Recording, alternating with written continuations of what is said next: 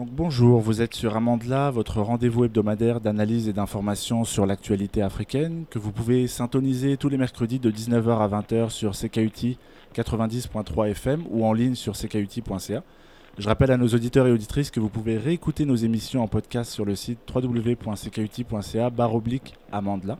Alors ce soir, pour la partie en français, nous allons parler du franc CFA. Et pour ce faire, nous avons le plaisir d'avoir avec nous au téléphone le docteur Ndongo Samba Sylla. Bonjour Monsieur Sylla. Bonjour. Bonjour, vous êtes donc, pour vous présenter brièvement, vous êtes économiste du développement, vous êtes chargé de recherche et de programme au bureau Afrique de l'Ouest de la Fondation Rosa Luxemburg à Dakar.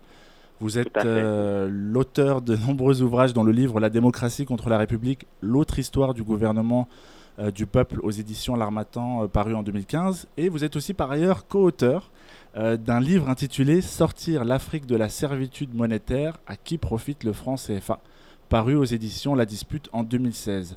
Alors, Monsieur Sylla, nous avons assisté au cours des derniers mois et des dernières semaines notamment à de nombreuses manifestations organisées dans les grandes villes et capitales d'Afrique de l'Ouest, ainsi aussi que dans les grandes villes européennes, à l'appel du mouvement Urgence panafricaniste pour demander justement la fin du franc CFA.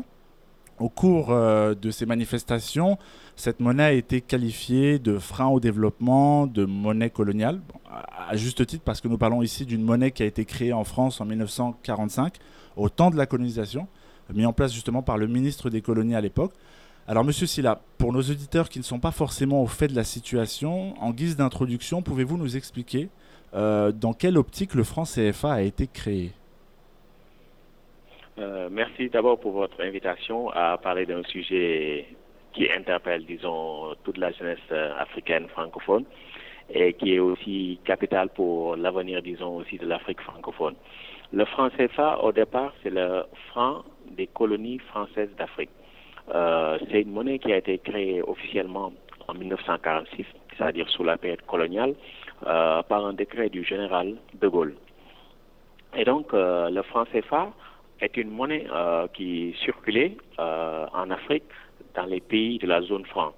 Il y avait, disons, les pays de l'Afrique centrale, il y avait aussi les pays de l'Afrique occidentale, et il y a aussi les Comores. Au départ, cette monnaie a été créée pour faciliter, disons, les opérations coloniales françaises en Afrique, comme par exemple permettre d'avoir accès aux matières premières africaines, disons, sans avoir besoin d'avoir accès à des devises, pouvoir faire des opérations sur toute la région, disons, Afrique de l'Ouest et sur toute la région Afrique centrale sans beaucoup de coûts de transaction, c'est-à-dire qu'il n'y a pas d'échange entre différentes monnaies, il n'y a qu'une seule monnaie, et aussi permettre de rapatrier le surplus, c'est-à-dire tout ce qui a été créé comme richesse, tout ce qui est capital, vers la France de la manière la moins risquée possible, grâce à un taux de change fixe. Et donc, au départ, cette monnaie servait le besoin, disons, des opérations coloniales de la France en Afrique. Et donc, dès le départ, cette monnaie a reposé sur 4 piliers. Le premier pilier, c'est la fixité du taux de change. C'est-à-dire que le franc français s'échangeait à l'époque avec le franc CFA selon une parité fixe. C'est-à-dire qu'à chaque fois que vous venez, vous avez la même quantité de monnaie en franc CFA et vice-versa. Okay. La deuxième chose, c'est que les réserves de change, c'est-à-dire les devises accumulées par les pays africains, étaient centralisées dans un compte spécial du Trésor français. Et en contrepartie de cette centralisation des réserves de change, on avait un troisième pilier, c'était la garantie de la convertibilité. C'est-à-dire que l'État français, le gouvernement français, s'engageait à convertir tous les francs français en francs et vice-versa.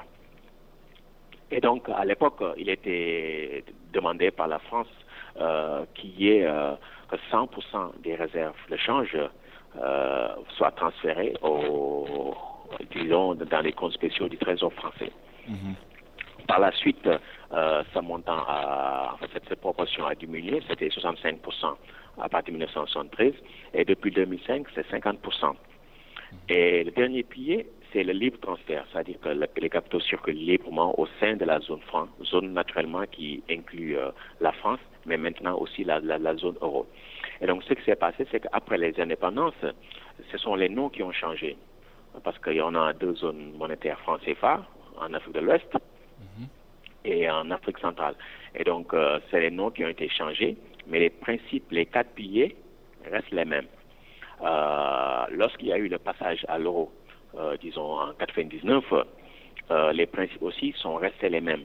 Ce qu'il y a eu, c'est que la France a fait un deal, disons, avec l'Union européenne en leur disant, voyez-vous, ces pays-là de la zone franc en Afrique sont un peu comme mes protégés. Et donc, il faut que la coopération que j'avais avec ces pays-là puisse continuer malgré le passage à l'euro. Le franc va disparaître, mais il faut que le système, disons, franc CFA, franc, puisse continuer sous l'euro.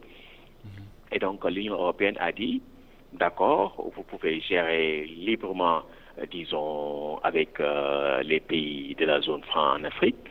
Cependant, si vous devez changer la parité entre le franc CFA et l'euro, vous êtes tenu d'informer au préalable la Banque centrale européenne, la Commission économique et financière et aussi le Conseil de l'Union européenne. Et donc, ça veut dire qu'actuellement, on est dans une situation qui est inédite sur le plan historique.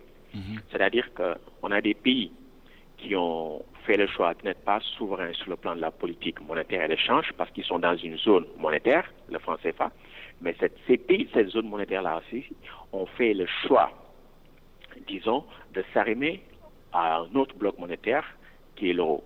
Donc, sur le plan historique, c'est quelque chose qui est tout à fait inédit, qui ne s'est jamais vu. Donc, les pays de la zone franc en Afrique sont sous une double tutelle, française puis européenne.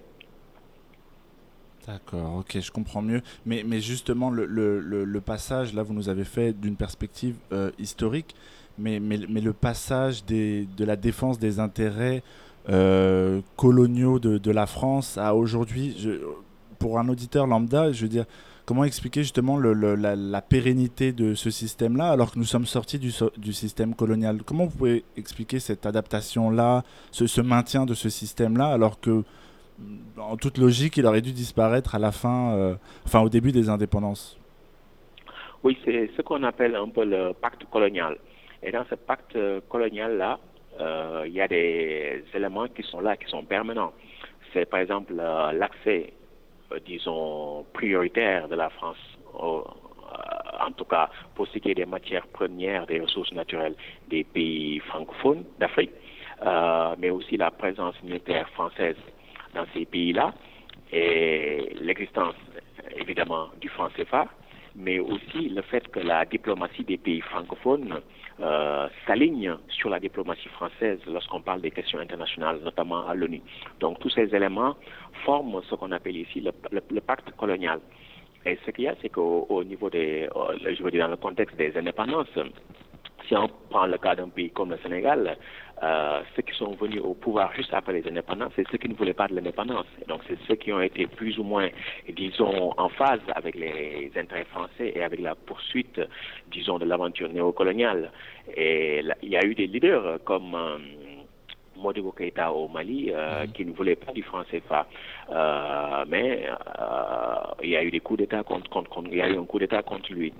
Il y a quelqu'un d'autre qui s'appelle Sylvanus Olympio, qui était le président du Togo, et qui a voulu sortir du système franc CFA, mais 2 jours avant, disons, l'émission des nouveaux billets togolais, Sylvanus Olympio a été assassiné par un général qui était, en fait, par un militaire qui était sous la solde de la France.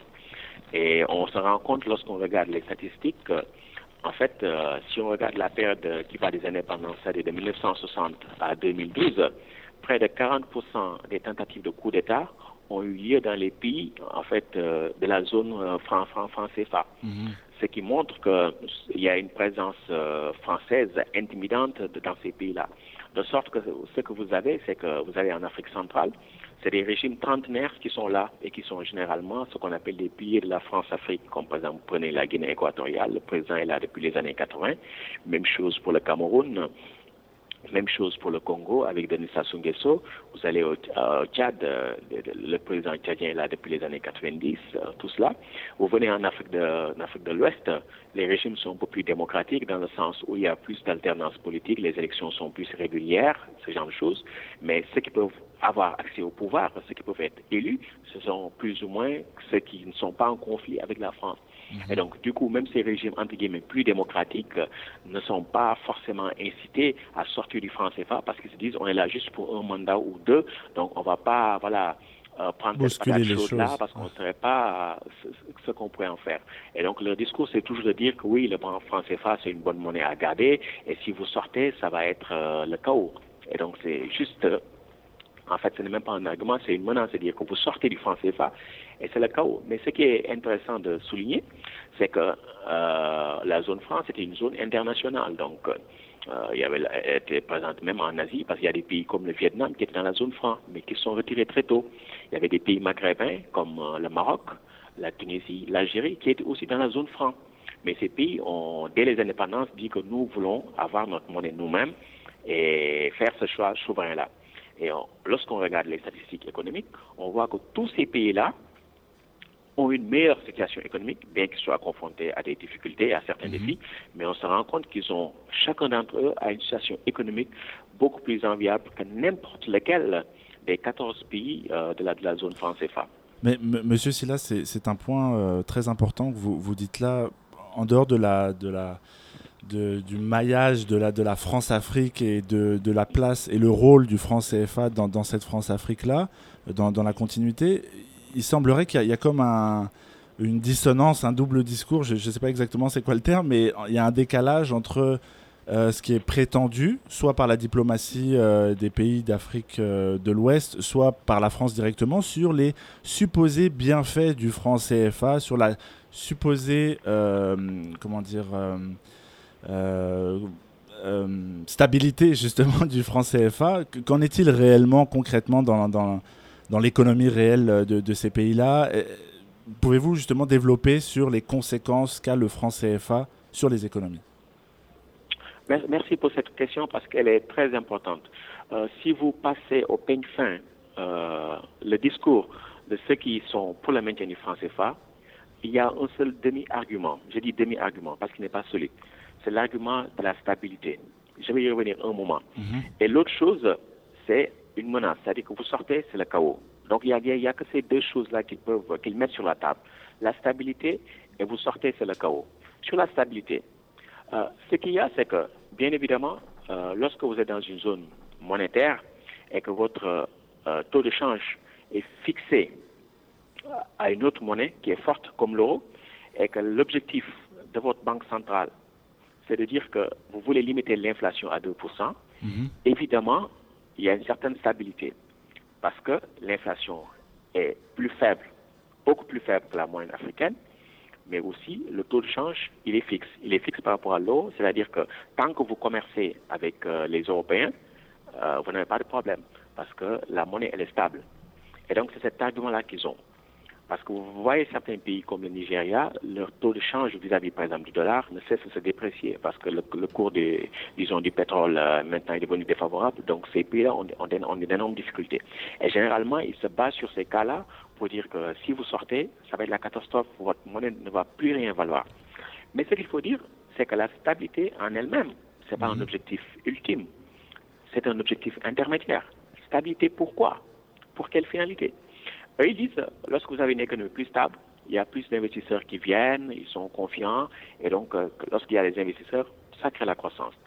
Et l'autre, c'est de dire que l'autre avantage de la stabilité, c'est que vous êtes dans un environnement stable, vous avez tous la même monnaie, donc il n'y a pas de coût de transaction, il y a plus d'échanges commerciaux, et donc il y a plus de croissance. Mais qu'est-ce qu'on voit? Les échanges intracommerciaux sont très faibles.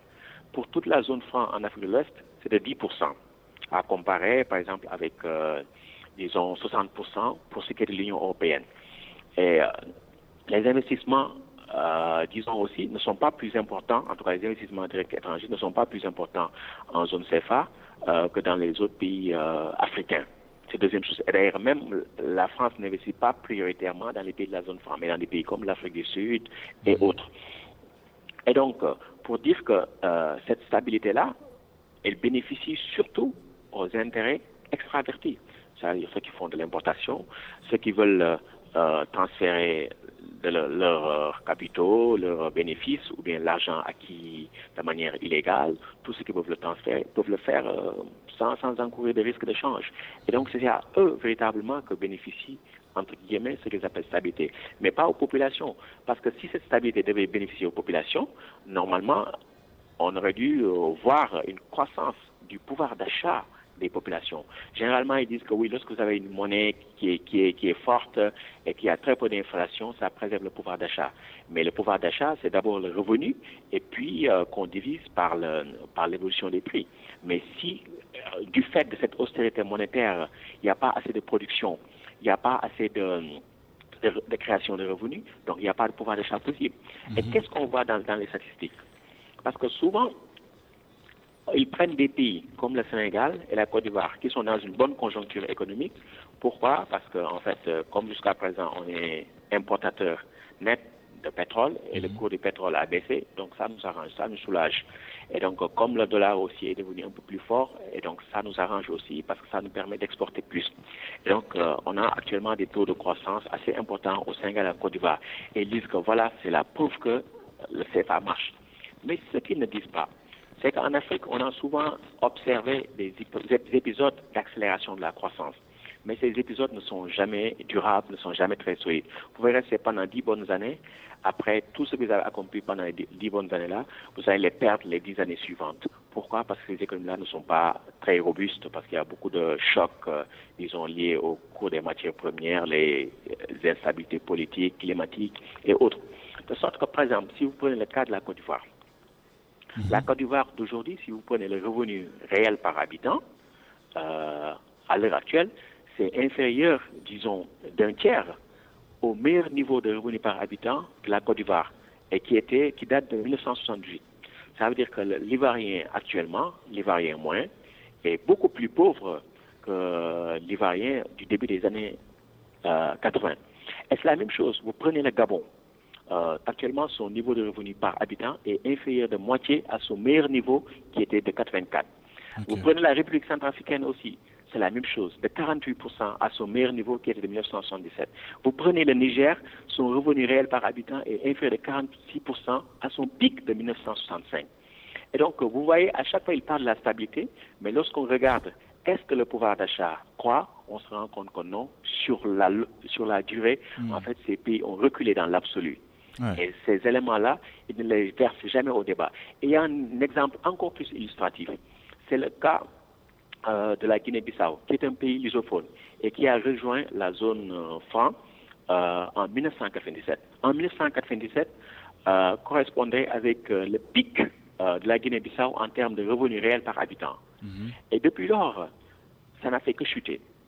Actuellement, la Guinée-Bissau, en tout cas son revenu réel par habitant, est inférieur de 22% à ce pic-là de 1997. Ça veut dire que depuis que la Guinée-Bissau est dans la zone franc, la Guinée-Bissau a décliné sur le plan économique. Mais ils vont dire que non, ça n'a rien à voir avec la monnaie, c'est autre chose. Mais en fait, ça a quelque chose à voir avec la monnaie. Pourquoi? Parce qu'en fait, lorsqu'on est dans des économies monétaires, ça veut dire qu'on est dans des économies qui reposent sur le crédit. Donc le crédit est la base de tout. Vous ne pouvez pas produire s'il n'y a pas de crédit. Mais dans les pays de la zone franc, les banquiers centraux font tout pour qu'il n'y ait pas de crédit.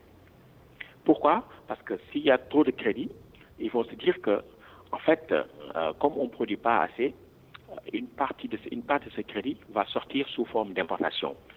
Et beaucoup d'importations, ça veut dire que les réserves vont diminuer en conséquence. Et si les réserves de change diminuent, ça veut dire que la parité franc CFA euro ne pourra plus être défendue. Et donc, pour défendre cette stabilité-là, entre guillemets, la valeur externe du franc CFA, il réprime le crédit.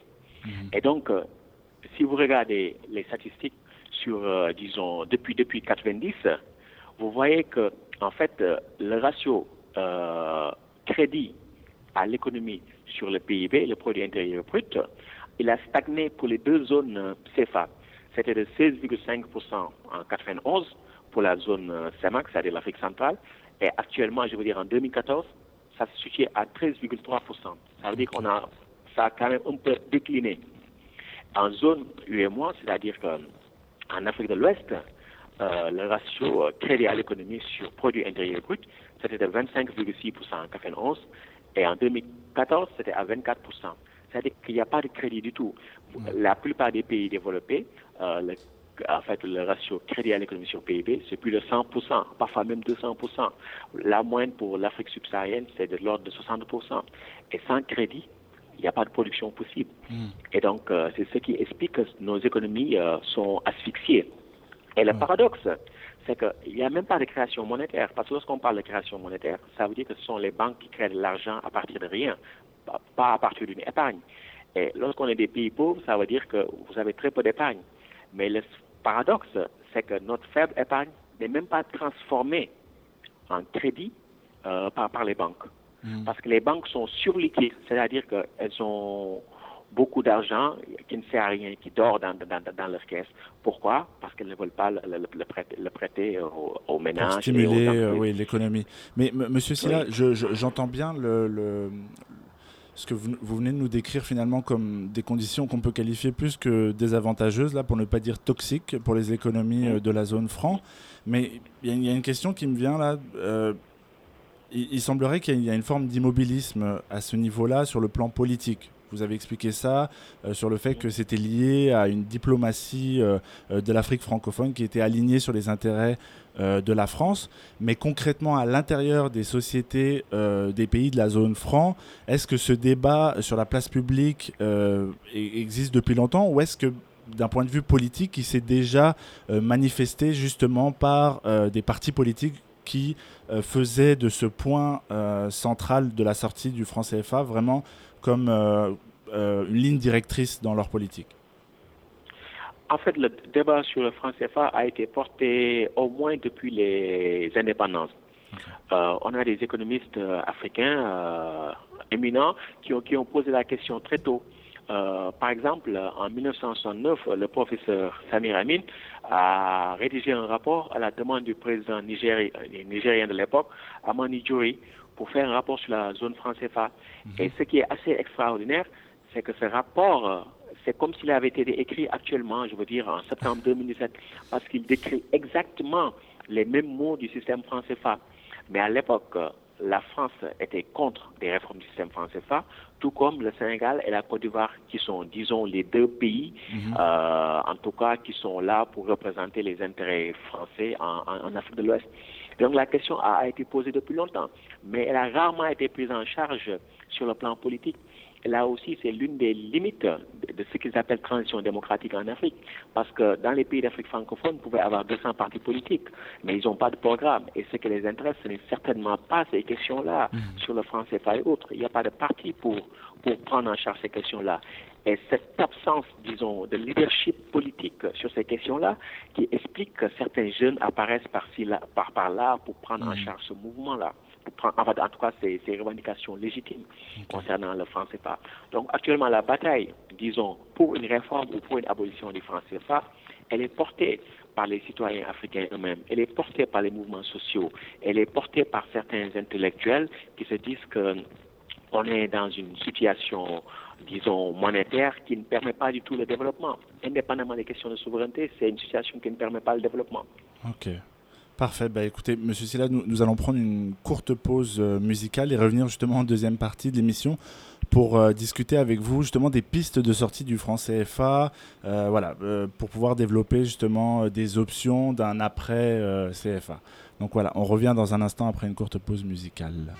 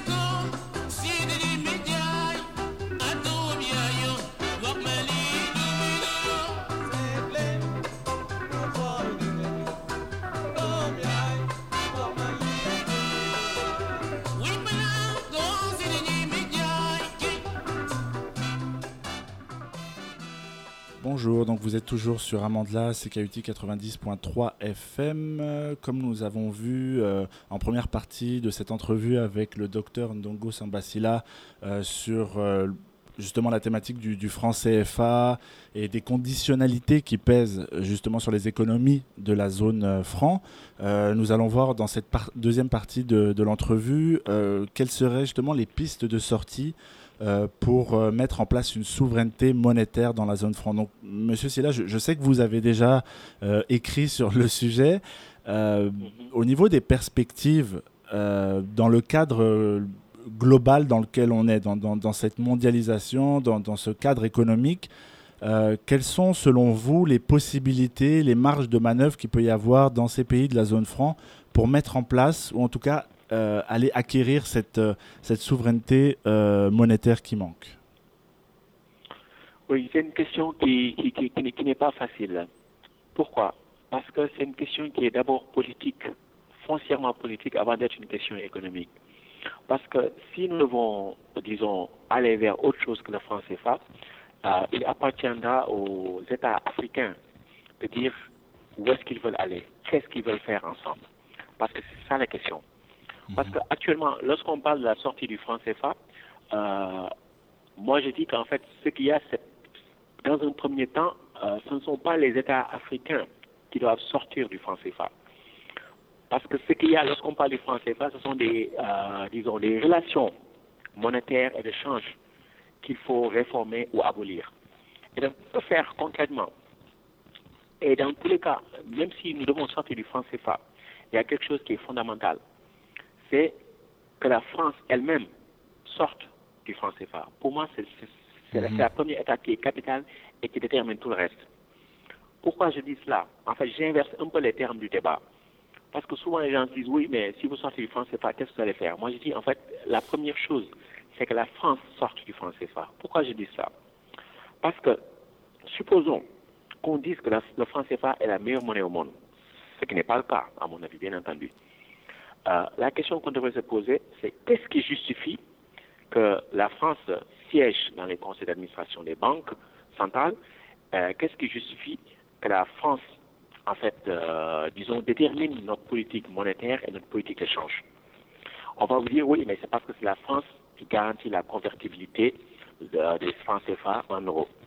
Mais la réalité est que la France n'a jamais garanti cette monnaie-là.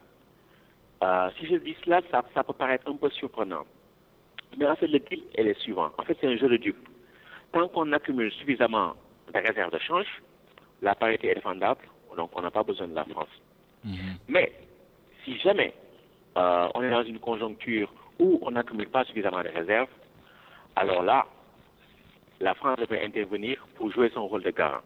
Mais dans ces contextes-là, que disent les traités? La France dit, si jamais ce qu'ils appellent le taux de couverture de l'émission monétaire, ça veut dire quoi? Ça veut dire les dépôts à vue. En fait, le rapport entre les réserves de change et les dépôts à vue. Si ça dépasse, si c'est en dessous de 20%, la France dit on est dans une zone rouge. Et donc, qu'est-ce qu'il faut faire dans ces cas-là? Il y a ce qu'ils appellent le ratissage. Le ratissage, ça veut dire quoi? On ratisse toutes les réserves de change disponibles dans l'économie. C'est-à-dire, la Banque centrale va acheter massivement les euros détenus par les administrations publiques, les administrations privées. La Banque centrale va retirer les réserves en devises auprès du FMI. Et à partir de là, la France va dire est-ce qu'il y a suffisamment de réserves ou pas.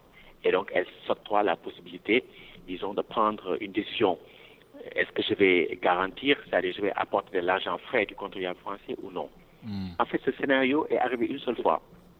C'était en 1993. Et donc, qu'est-ce que la France a fait? Si elle était garante, elle aurait dû apporter de l'argent, dire voilà des euros, ou voilà des francs français, voilà des devises. Et donc, avec ces devises-là, vous pouvez continuer à garantir cette parité-là. Mais la France a dit non, il faut dévaluer. Donc, ça veut dire que la France n'a pas garanti. Okay. Et donc, elle a manqué quelque part à ses propres engagements qui encadrent le franc. Ah, ok, d'accord. C'est ça. Donc, lorsqu'on dit que la France garantit, dans les faits, elle ne garantit pas. Parce que quelqu'un qui garantit, c'est quelqu'un qui vous dit que le jour où vous avez des pépins, je viendrai avec de l'argent frais vous donner. Et donc, c'est un apport net. Mais actuellement, ce qui garantit la parité, ce sont les réserves des Africains. les réserves de change accumulées par les Africains. Quand il y en a assez, pas besoin de garantie. Quand il y en a très peu, la France dévalue. Et donc, la question, c'est il faut mettre fin à la convention de compte d'opération. Ça veut dire que c'est la convention qui dit que les Africains sont tenus de verser 50% de leurs réserves de change dans un compte spécial trésor français. En contrepartie de quoi la France gagne notre monnaie. Pour moi, il faut mettre un frein à cela. Parce que c'est la base de tout. Parce que ça voudra dire que nous ne sommes plus partenaires avec la France. Donc la zone CFA est libérée, de la tutelle française. Et par la suite, c'est sûr que sans, entre guillemets, cette convertibilité, la parité franc CFA euro ne pourra plus être tenue. Pourquoi? Parce qu'on sait que cette parité-là, elle asphyxie notre économie. Et donc, c'est à ce niveau-là que la politique intervient. Les chefs d'État, à partir de là, devront se dire qui va rester ensemble dans cette zone franc CFA et que voulons-nous réformer? Est-ce que nous voulons, par exemple, réformer les statuts de la Banque centrale pour dire que nous voulons une banque centrale qui soit orientée vers plus de croissance économique et pas seulement vers des objectifs conservateurs comme la défense de la parité ou le maintien de l'inflation à 2%. Et donc, tout ça sont des discussions politiques. Et il faut avoir en perspective qu'en Afrique de l'Ouest, il y a un projet de monnaie commune pour tous les 15 pays d'Afrique de l'Ouest. Et donc, les pays qui sont actuellement dans la zone franc CFA, lorsqu'ils seront émancipés de l'actuelle française, pourront dire que nous allons faire des réformes pour aller vers une intégration monétaire plus complète en Afrique de l'Ouest. C'est un schéma qui est possible, mais les économistes ne peuvent raisonner qu'en fonction de la volonté politique des uns et des autres. Mais il y a beaucoup de scénarios qui sont envisageables. Moi, par exemple, je suis un partisan du pluralisme monétaire. Je suis très critique contre le franc CFA et je souhaite que les Africains aient une monnaie autre que le franc CFA, qu'on s'émancipe de cette monnaie-là. Mais je me dis qu'on peut avoir, par exemple, un des pays qui sont assez similaires. Par exemple, le Nigeria en Afrique de l'Ouest, le Ghana et bientôt le Sénégal qui sera pays pétrolier, ils sont dépendants du pétrole. Donc, ils peuvent créer une monnaie commune entre ces pays-là. Et il y a d'autres pays, par exemple, qui sont très dépendants du coton, Mali, Bénin, Burkina Faso. Ils pourraient avoir une sorte d'intégration monétaire. Et tous ces pays de l'Afrique de l'Ouest pourraient être chapeautés par une banque centrale ou bien même un fonds monétaire africain qui serait là pour aider certains pays et aussi une chambre de compensation qui permette en fait d'assurer la fluidité des échanges au sein de cette zone. C'est-à-dire qu'il y a beaucoup d'options possibles. Mais ce qu'il y a, c'est qu'il faut que les hommes politiques donnent le là pour dire que nous voulons nous intégrer, nous avons telle et telle contrainte. À partir de là, des solutions pourront être proposées. Mais dans tous les cas, quel que soit le scénario de sortie qu'on envisage, la première chose, c'est l'abolition de la convention de compte d'opération dans les deux zones. D'accord, donc on entend bien que de toute façon, cette sortie-là du franc CFA va devoir être forcément via le politique, mais surtout il faudra avoir, comme vous avez dit tout à l'heure, un aspect stratégique, une vision sur le long terme, mais en adéquation totale avec les économies locales, c'est-à-dire vraiment de prendre en considération les spécificités des pays, leur dénominateur commun et de se baser sur ça. Mais maintenant, là, j'ai une autre question pour vous qui me vient, c'est que je comprends que cette parité-là vient asphyxier les économies et que l'objectif, c'est vraiment de se libérer de la tutelle française parce que c'est l'étape numéro 1. Mais comme vous avez dit tout à l'heure, il y a d'autres pays qui sont sortis du franc CFA. Vous avez parlé des pays du Maghreb. Aujourd'hui, quand on voit à l'échelle du continent ce qui se joue en dehors des politiques monétaires et en dehors même du fait politique. Je vais vous donner un exemple. Là, tout le continent africain, vous-même vous le savez, vous avez écrit là-dessus, est en proie justement à des politiques qu'on peut qualifier de néocoloniales, sous des formes à peine sophistiquées d'accords de libre-échange qui viennent justement mettre au tapis l'économie locale, sans parler des rapports coercitifs que les institutions financières internationales ont en imposant justement des programmes d'ajustement structurel. J'entends bien que la première étape, ce serait de se débarrasser de la tutelle française et de se débarrasser du franc CFA de manière stratégique et par étapes. Mais concrètement, est-ce qu'il y a une possibilité de faire d'une pierre deux coups, d'accéder à la souveraineté monétaire et aussi contribuer justement à rééquilibrer ce rapport de force qu'il y a entre le Nord et le Sud, notamment entre les anciennes puissances coloniales et le continent justement en travaillant de concert justement avec les différents pays du continent, quoi. Oui, je pense que c'est une question très, très, très, très importante. Si on sortait du franc CFA, je veux dire, si déjà on pouvait s'émanciper de la tutelle française dans un premier temps, ça enverrait un message symbolique très fort aux populations africaines. Parce que dans nos pays, par exemple, prenez le Sénégal, je veux dire, tous les grands marchés publics, en fait, depuis qu'on a élu un nouveau président en 2012, on voit qu'en fait, tous les grands marchés publics, toutes les, je veux dire, opportunités d'investissement lucratifs sont captés, disons, par le capital français et les populations voient ça. Et donc même le petit commerce est en train d'être détruit, disons, par certains investisseurs français qui viennent là, qui sont beaucoup plus compétitifs, ce genre de choses. Et donc les populations se disent que ça ne peut plus continuer.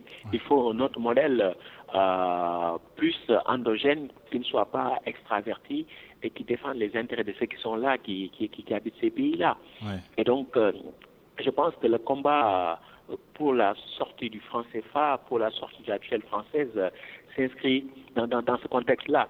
Mais ce qui est important aussi de dire, c'est que si on raisonne dans une dimension, dans une perspective prospective, moi je me dis que de toute manière, tôt ou tard, il faudra qu'on se débarrasse du franc CFA. Pourquoi ? Vous prenez le cas des pays de l'Afrique centrale. En fait, c'est des pays qui dépendent à plus de 90% du pétrole pour ce qui est de leurs réserves de change. Et donc, tout le système franc CFA repose sur les réserves de change. Et donc, il y a certains travaux qui disent qu'on est bientôt à la fin de l'ère du pétrole pour ces pays-là. Et dans ces pays, il n'y a ni agriculture développée, ni industrie, ni quoi que ce soit. Et ces pays-là vivent avec une monnaie hyper forte. Et donc, lorsqu'il n'y aura plus de pétrole, ça veut dire qu'il n'y aura plus de réserves de change. Il n'y a aucune perspective économique. Donc, ça veut dire que ces pays-là vont s'effondrer et le franc CFA avec. Mais ce qu'il faut, c'est anticiper pour qu'on n'en arrive pas là. Parce que le jour où ces pays n'auront pas suffisamment de réserves, la France ne va pas jouer son rôle de garant. Et la France serait de toute façon incapable de garantir cela. Parce que la France aussi est liée par des contraintes au niveau de l'Union européenne. La seconde chose, c'est que si on réfléchit aussi, parce que pour moi, la variable la plus importante pour l'avenir du continent africain, c'est sa démographie. Parce qu'il y a une démographie qui est importante en Afrique. Et la manière dont nous allons gérer cette démographie va déterminer si le XXIe siècle sera africain ou pas. Parce qu'en 1950, en fait, les pays de la zone franc CFA, c'était 30 millions d'habitants, contre 41 millions pour la France. Actuellement, je veux dire, pour ce qui est des chiffres qu'on a à disposition, c'est de 2015, la population de la zone franc CFA, c'est 162 millions contre 64 millions pour la France. Donc, ça veut dire que 102 millions de plus vis-à-vis de la France. À la fin du siècle, disons en 2100, selon les projections qu'on a, celles des Nations Unies, la population française représentera 74 millions contre 800 millions pour la population de la zone franc CFA. L'Afrique sera à 4 milliards à peu près à la fin du siècle. Croit-on véritablement qu'un petit pays de 74 millions va pouvoir être là toujours à garantir la monnaie, voilà, des pays qui vont représenter 800 millions, voire plus. Ce n'est même pas envisageable. Ah ouais, et ce qui est sûr aussi, avec cette démographie, les échanges vont plus se tourner vers l'Asie. Parce que l'Asie aussi, c'est une puissance démographique. Et de plus en plus, on voit que la Chine et l'Inde sont là, prennent des parts de marché. Et il y a beaucoup plus d'échanges commerciaux, je veux dire, africains, avec la Chine et l'Inde qu'avec la France, par exemple, et l'Union européenne de manière générale. Et donc, ça, ce sont des tendances fortes qui montrent que la survie du franc CFA est en jeu. Ce n'est pas possible. Les politiciens, nos élites africaines entières peuvent s'accrocher à cette monnaie, mais voilà, ce n'est pas soutenable sur le long terme. Ok, parfait. Mais c'est vraiment un superbe éclairage parce que justement, ça nous permet de voir un peu dans une perspective d'un avenir assez proche finalement, que finalement le franc CFA va être pris à son propre jeu d'intérêts économiques qui finalement s'adresse qu'à une minorité, que finalement la tendance actuelle va vers le dépassement du franc CFA de facto, de toute façon. Si j'ai bien compris ce que vous nous avez dit.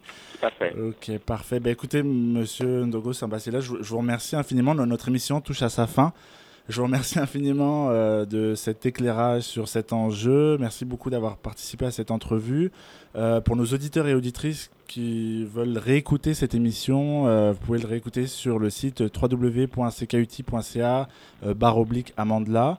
Et donc voilà, je vous remercie et j'espère qu'on aura l'occasion d'échanger de nouveau sur cette thématique très prochainement. Voilà, merci beaucoup. Je vous remercie et à vos auditeurs aussi, à Amandla. Merci. Restez avec nous, on revient après une courte pause musicale. Merci. Musicale.